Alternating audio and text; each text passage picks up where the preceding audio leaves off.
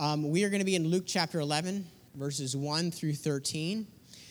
We've been going through the book of Luke since Christmas.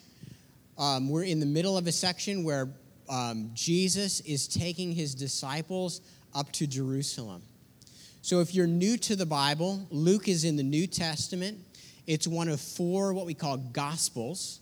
The word gospel doesn't come necessarily from music, although it's used in that way as well. But the Gospels are the story of Jesus, and you can find it kind of 3/4 or 2/3 of the way through your Bible on the right-hand side. And so we're looking at the book of Luke, verse 11, verses 1 through 13. We're going chapter by chapter through the Bible, right? Because we believe that God wants to speak to us through his word. So last week, can you imagine where we were at? Where were we? Chapter 10, right? This week we're in chapter 11. Chapter 11. All right, so let's look at 11, verse 1. One day, Jesus was praying in a certain place. When he finished, one of the disciples said to him, "Lord, teach us to pray, just as John taught his disciples to pray."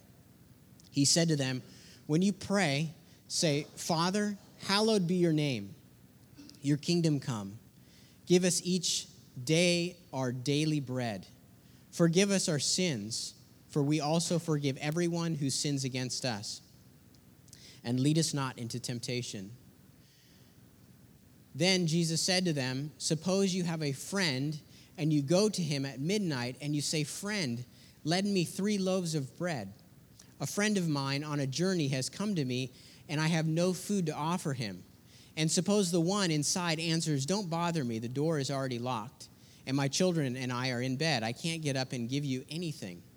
I tell you, even though he will not get up and give you the bread because of friendship, yet because of your shameless audacity, he will surely get up and give you as much as you need. So I say to you, ask and it will be given to you. Seek and you will find. Knock and the door will be open to you. For everyone who asks receives, and the one who seeks finds, and to the one who knocks, the door will be opened. Which of your fathers, if your son asks for a fish, will give you a snake instead? Or if you ask for an egg, will give him a scorpion? If you then, though you are evil, know how to give good gifts to your children, how much more will your Father in heaven give the Holy Spirit to those who ask?" That's our text for today. Let's pray. God, we take this text, these 13 verses, and we want to listen for what you have to say to us. We're going to go through it. We're going to study it, Lord. There's some things that I've got here in my notes. But, Lord, I pray that you would speak into our lives. God, you know what we came through the door with this morning. And I pray that you would speak to each person here. Lord, you know the difficult things of our life. And your word says in Matthew chapter 6, 7, 5, 6, and 7, that you care for us. Just like you know when a bird falls to the ground, you know the hairs of our head. God, you care for us, and you've instructed us to not worry, not to take thought for our own life, but to trust in you. So I pray for all of us collectively that, God, we would place our faith in you and be able to trust you with our life. Lord, I pray that you would bind up the works of the devil.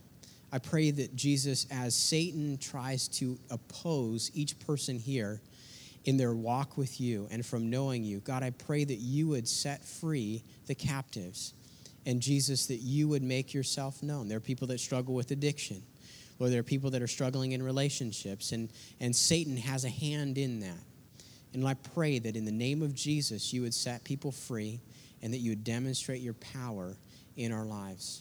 And we ask this in Jesus' name. Amen. Amen. So let's look at this text.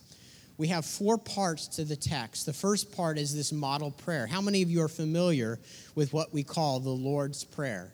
Our Father who art in heaven. Yeah, most people know this. I think this is probably one of the most familiar passages in our culture when it comes to Scripture. This in Psalm 23, people know, the Lord is my shepherd, I shall not want. He makes me lie down in green pastures, right? He leads me beside still waters. People know those verses. And this is the first part. These first 4 verses is the Lord's Prayer. The second part that we look at is a parable of a reluctant neighbor. Did you catch the story? Jesus is teaching his disciples about prayer, and he tells a story to illustrate the principle that he's teaching. What was the story that Jesus told? Jesus says that there is a man who has a surprise visitor come to his house. He doesn't have food to feed the surprise visitor at night, so he goes to his next door neighbor and he starts pounding on the door. Culturally, the way that it would work if you were in Jesus' day, you would take all your animals, you'd take your whole household, you'd lock yourself in your house. Everything is put inside the house at night to protect it. And so in this story that Jesus tells, one neighbor goes to the next and is knocking on the door. I need some food to help feed my friend. And the reply that comes from inside the house is, go away. I'm sleeping. You ever get one of those calls? You ever get a call in the middle of the night, or you had somebody who's like an inconvenient visitor who's like, hey, I need help. And the response is, I can't. I cannot help you. But it says, did you see that? Let's go back here. Let's see what it says here in the text. It says that there's a reason why this neighbor got what he needed. Where is it? Do you see this word? What does it say? Shameless audacity. In the King James Version, this is pertinence, right? It's persistence in the New King James Version. Shameless audacity. The neighbor's knocking and knocking and knocking, saying, I need help. And ultimately, the guy comes. Why does Jesus tell this story? Why is he telling this story? Because he wants to encourage his disciples to pray. He gave the model prayer, but now he's saying, I want to encourage you to pray. That's the second part of our text. The third part here is the parable of the father who gives the child what he needs. Great for Father's Day, huh? Isn't that ironic? Great for Father's Day because he says, you have a heavenly Father. You have a heavenly Father that cares for you. And he says, if you know how to give good gifts, if you know how to give good gifts to your children, how much more does your Father in heaven know how to give you good gifts if you ask? One other thing I want to just point out is we call that statement, our Father who art in heaven, hallowed be your name, we call that the Lord's Prayer. But it's really not the Lord's Prayer. Do you know why? In that verse, he prays, forgive us of our sins as we forgive our debtors. Jesus, did he sin? No, he didn't need to pray that. In fact, the Lord's Prayer is in John 17, and we see what he prays to the Father. This is the model prayer that we are to pray as we are talking to God. Now, what does that mean? What does it mean when the disciples asked Jesus, how should we pray? And Jesus gives this model prayer. Does that mean we just say this over and over again? Does it mean that we just kind of brain numb, just recite these things? What does it mean? Here's what it means. The Lord's Prayer, as you and I know it, is a bullet point list. It's a framework that's a jumping off point for us to pray. So when we say, our Father who art in heaven, hallowed be thy name, the first thing is our Father, right? The second thing is, hallowed be thy name. The third thing is, your kingdom come. The fourth thing is, your will be done, right? That's what God wants to do in your life. God wants his kingdom to be known and recognized in your life. Do you notice that we're not praying for our needs first? Do you see that? We're not praying for our daily bread, our relationships, our forgiveness of others, or even our protection from Satan. What we're praying for is that God's name, God's kingdom, and God's will would be done. So you may have a friend that you're interceding on behalf of. Let's say they're going through cancer treatment.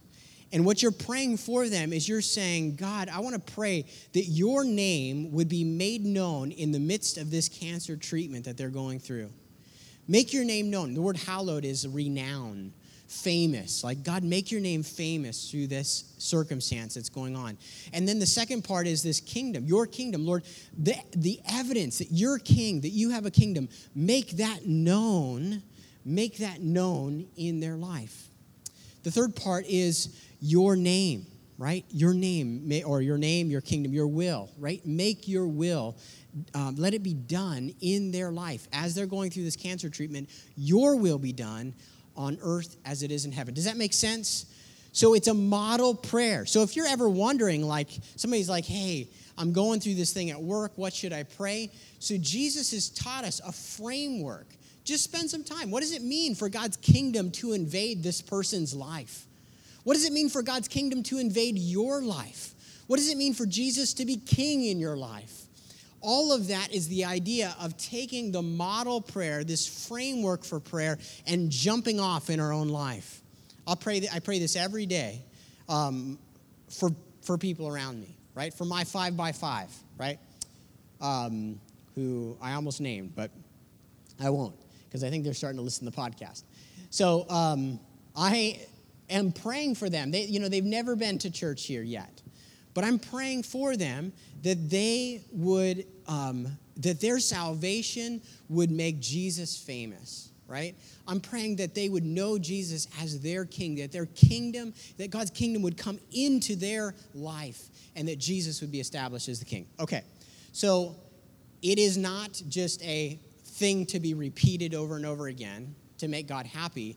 No, it is actually there's some just nuggets in there. But imagine like when somebody gives you an outline and you've got to fill in the blanks. That's what the model prayer is for us. But I want to do this. I want to spend some time just challenging the idea of prayer.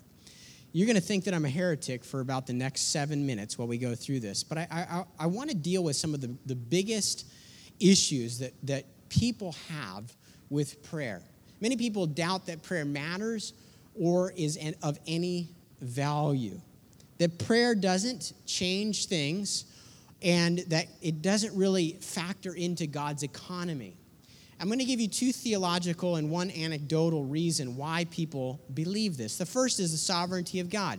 This is what it means that God is sovereign. The fact that God is free and able to do that all that he wills, that he reigns over all creation, and that his will is the final cause of all things. This is often expressed in the language of kingship. Can you see that? So the sovereignty of God is the idea that God is completely in charge of everything. Let me give you a verse that states this idea. Isaiah 46, 9 through 10 says, "Remember the former things, those of long ago. I am God. There is no other. I am God. There is none like me. I make known the end from the beginning, from ancient times, what is still to come. I say my purpose will stand, and I will do all that I please." That's a God who's in control. God is absolutely sovereign. But people take the sovereignty of God, and they say that the sovereignty of God gets in the way. Don't go to this slide yet. What the sovereignty of God seems to interfere with is the idea that our prayers factor in to God's governance. If God's completely into control, then why would we pray? The second theological issue that people have is this idea of God's omniscience, or the idea that God's knowledge is infinite. He understands the things of past, present, and future. Here's a verse for that, right? It goes back to Psalm 147. He determines the number of the stars, and he calls them each by name, so he knows the heavens. Let me give you one other verse. Matthew 6, 8. "For your Father knows what you have need of before you ask him." God knows everything. God knows everything. So if God knows everything, why are we talking to him? Why are we asking him anything, right? What's the purpose, right? So you have the sovereignty of God, where God's absolutely in control of everything. You have the fact that God knows everything. So why are we praying again? Let's go to the third one. This is the third reason why people struggle with prayer. It's this personal experience or anecdotal. I've prayed and nothing has happened for years. I've prayed and nothing has happened for years. I have some people that are close to me who right now, they not only don't pray, but they're struggling in their relationship with God because they feel like they prayed long ago, and God didn't listen to them. God didn't answer their prayer requests. It's a difficult place to be in. It's a painful place to be in, and I understand it. People get discouraged. But let's go back, right? The disciples in our text, you're looking at it, Luke 11. The disciples asked Jesus, teach us to pray, and Jesus doesn't say, forget about that. You don't need to worry about prayer. No, right? He doesn't say that. What does he say? He goes right and he teaches them to pray. Here's something important to realize. If any prayer worked, then there would be no need for learning to pray. Do you see that? If all prayer worked, then there would have been no need for the disciples to come to Jesus and say, teach us to pray. You and I first have to understand that, especially when we look at our own experience and we're like, hey, I prayed and God didn't answer. If all prayer worked, then there would be no space or need for learning to pray. The disciples looked at Jesus and they felt like we need to be taught how to pray. So let's go in and let's try to resolve these three issues a little bit better. First of all, prayer is built into God's sovereign plan. So yes, God is absolutely in control and he governs over the world. But the way in which God works in our world is through praying humans. You see, there are times where God does not work in the world because people are not willing to pray. Let me show you just a couple of examples of how God has built prayer into the world. First of all, we see that Jesus prayed often. Jesus prayed often. We see in Luke 5:16, Jesus often withdrew to a lonely place and prayed. Look at Luke 6:12. One of those days, Jesus went out to the mountainside to pray, and he spent the night praying to God. Luke 9:18. Once when Jesus was praying in private, his disciples were with him, and he asked, who do the crowd say that I am? See, this is the deal. God has built it into our framework, into the framework of the world, that prayer matters. You see that? God has built it into the world for prayer to take place. So, don't be deterred from praying because God is in control. Instead, realize you play an important role in God's ruling and power in the world. Second, look at this. Jesus repeatedly told his disciples to pray. So far be it from us to run away from prayer, because Jesus taught the disciples to pray. Look at Matthew 5:44. He says, pray for those who persecute you. Matthew 6:5, when you pray. In Matthew 6:9, this is how you should pray, right? That's a corollary passage to what we're looking at today. So, and then Luke 11:19. So I say to you, ask and it will be given to you, seek and you will find, knock and it will be opened unto you. Here's the point. We may look at God's greatness, that God knows everything, that he's absolutely in control, and we may feel discouraged in our own lives because we may feel like God doesn't hear me. But Jesus prayed often, and he taught his disciples to pray often. So does that mean that we should not pray or that we should pray? We should pray. We should be a people that pray. One other point here that we see as we go through Scripture is this. Prayer is ubiquitous, or it is prevalent. It's all throughout Scripture and is stored in containers in heaven. What? What is he saying? So look at Genesis 4:26. Early on in Scripture, it says that at that time, people began to call on the name of the Lord, right? Prayer started early on in the book of Genesis, which is the first book of the Bible. You go to the last book of the Bible. Check out this verse. Revelation 5:8. Each one had a harp, and they were holding golden bowls of incense. This is the angels. The angels in heaven have harps. They're holding golden bowls full of incense, which are what? They are the prayers of God's people. When we pray, our prayer is so real in heaven that it is stored in containers in heaven. Your prayers matter. I know sometimes in your life it may feel like you're praying to an ironclad ceiling. You may feel like the clouds are blocking your prayers. In fact, when I was 9 years old, I was on a hike with my uncle and a bunch of other kids my age. And we were up in the mountains and we got separated from my uncle. And we started to try to descend and find my uncle. And pretty soon, after about 7 or 8 minutes, panic set in. We were freaking out. We were paranoid. What are we going to do? Especially as a 9-year-old, I was the youngest kid. What are we going to do? We were really desperate. And you know we were desperate because as 9-year-olds, we decided we need to pray. But the problem is that the place where we decided we needed to pray, we were under a bush, and we were covered by this dense coating of bushes. And we were like, well, God can't hear us here. We better get out into a clearing, right? Sometimes people think that that's how prayer works. And so we got up into the clearing, and actually just as we started to pray, my uncle and his dog came right around the corner. But God hears your prayers.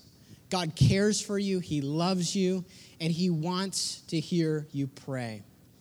I have a few things that I want to go through just really quickly in closing about why your prayers may be hindered.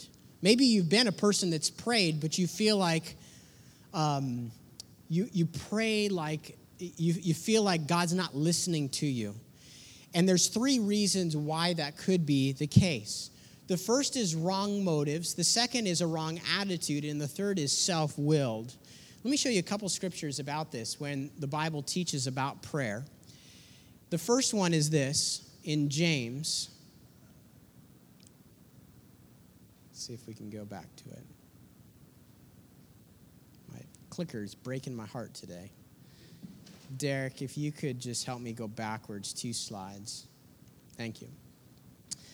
This is the first one. When you ask is another word for praying, right? When you ask, you do not receive because you ask with wrong motives that you may spend what you get on your pleasures.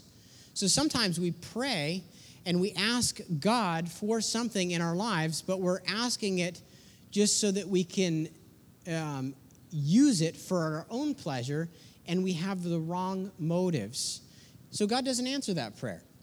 The second thing that it says in Matthew chapter, go to the next slide, or James chapter 5:13 is just the need for faith. Or actually, I want to look at Matthew 6:5. Matthew 6:5, it talks about how the Pharisees would pray. Do you see what it says? They stand in the synagogues, in the street corners to be seen by others. These people are praying as a showboat to show off their religion, right? They're really not praying to God. They're just show-offs. They're just show-offs. God's not going to hear that prayer. He says, look, they've got their reward. Their reward is that people are listening. Okay, last one here. Praying, and it's not offered in faith, right? The prayer of faith. Sometimes people pray, but they're just not really trusting in God, right? They're just kind of tossing it up there. Instead, our prayer ought to be a expression of our dependence upon God. Our dependence upon God. I want to close with this. There's this idea that prayer is something that just pastors do. But really, do you have conversation with people throughout the week? Yeah, then you're qualified to pray. Actually, 55% of people in America pray on a daily basis. We're going to skip ahead. Derek, if you would help me go forward, I'll stop clicking and I'll let you take over. Keep going. Keep going. This is the key. Jesus inaugurated our prayer life. We can pray because of Jesus. He has championed our ability to pray. Do you know that God right now will listen to you and me? God will listen to you and me because of what Jesus did on the cross. Jesus cares about you and what you have to say because he died on the cross for your sins. Let's go to the next slide. Let me show you this verse in Hebrews 10. It says that as brothers and sisters, that's you and I, we have confidence to enter the most holy place by the blood of Jesus. He goes on into verse 22 saying, let us draw near to God. You and I can come close to God today. We can come into God's presence with boldness and ask for his help. You can talk to God today because of what Jesus did. He paid for your guilt. He paid for your mistakes. He did everything that needs to be done so that you can talk to God openly. Have you read through the Psalms? The Psalms are honest expressions. So David prays, he says, God, I feel like you've left me. I feel like you've abandoned me. I mean, David is so honest with God. And yet, here's the thing. God allows us to pray like that because of what Jesus did on the cross. You can talk to God in an honest way and express your need. He wants you to tell him what you need. If you're frustrated, you can tell him you're frustrated. If you're afraid, you can tell him that you're afraid. If you feel like you're lost, you can tell him that you're lost. We don't need to put on a show before God. He knows it already.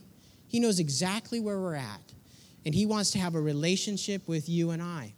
That's why he has built in this whole idea of prayer into his sovereign plan. He cares for you and I and wants to have a relationship with you and I. Let's go to the next slide. Just want to some final thoughts here, experiencing the gospel. The most important prayer that you and I can pray is, Lord, I entrust myself to you. Save me from my sin. That's the most important thing that you can pray, is God, save me, save me, save me. That's why Jesus came into the world, is to save us, to rescue us. Does anybody need a rescue? I know every week I need a rescue. I'm good at screwing things up. I'm good at screwing. Are you good at screwing things up? Yeah, amen. That is the most important thing that you can pray is, God, save me. Second, even when we are unfaithful to pray and we are filled with doubt, the gospel reminds us that we are forgiven. Space. Don't condemn yourself or let Satan condemn you for your lack of prayer. Don't feel defeated. Amen? The gospel message that Jesus died on the cross, here's what it says. It says that you and I are loved. We may fail to pray, but you're still loved. Go to the next slide. Prayer is communication with God. And the gospel informs us that we are deeply loved. We're deeply loved. The point of this text, the text that we just went through, Luke 11, is to draw you out and encourage your prayer life. How much more will your heavenly Father, who gives the Holy Spirit, give to those who ask? Let this passage encourage you, not condemn you. Have you ever bought a car or bought something where you had to sign a contract? You know what a contract is? Do you know what the fine print of a contract is? Right? It's the stuff you don't want to read, but it's fine print, it's small, right? We like to take and attach fine print to God's promises to prayer. Jesus says, ask and it will be given to you. Seek and you will find. Knock and the door will be open to you. So then we come along and we attach all these exceptions, all these rules of like, I can't really pray. I can't really pray because I've done this in my life. Or I can't pray because this has happened in my life. But here's the truth. God extends himself to you and I, and he says that he wants to answer prayer. He wants to work in your life. You and I need to stop putting in cynicism, and instead we need to let the Bible encourage us to be a people of prayer. Amen? Amen. These things are written so that we would pray more. Let's pray. God, we take this passage, and Lord, may we be a people that persist in asking you for help. May we be a people that faithfully pray. May we be a people that faithfully knock and ask and seek. Lord, you know each one of our stories. You know what's going on in our life. And Lord, as we pray, Lord, I pray that you would answer the prayers of those that are here this morning. Lord, as we bear our heart before you, as we cry out for your help, I ask that, Lord, you would answer and that you would work.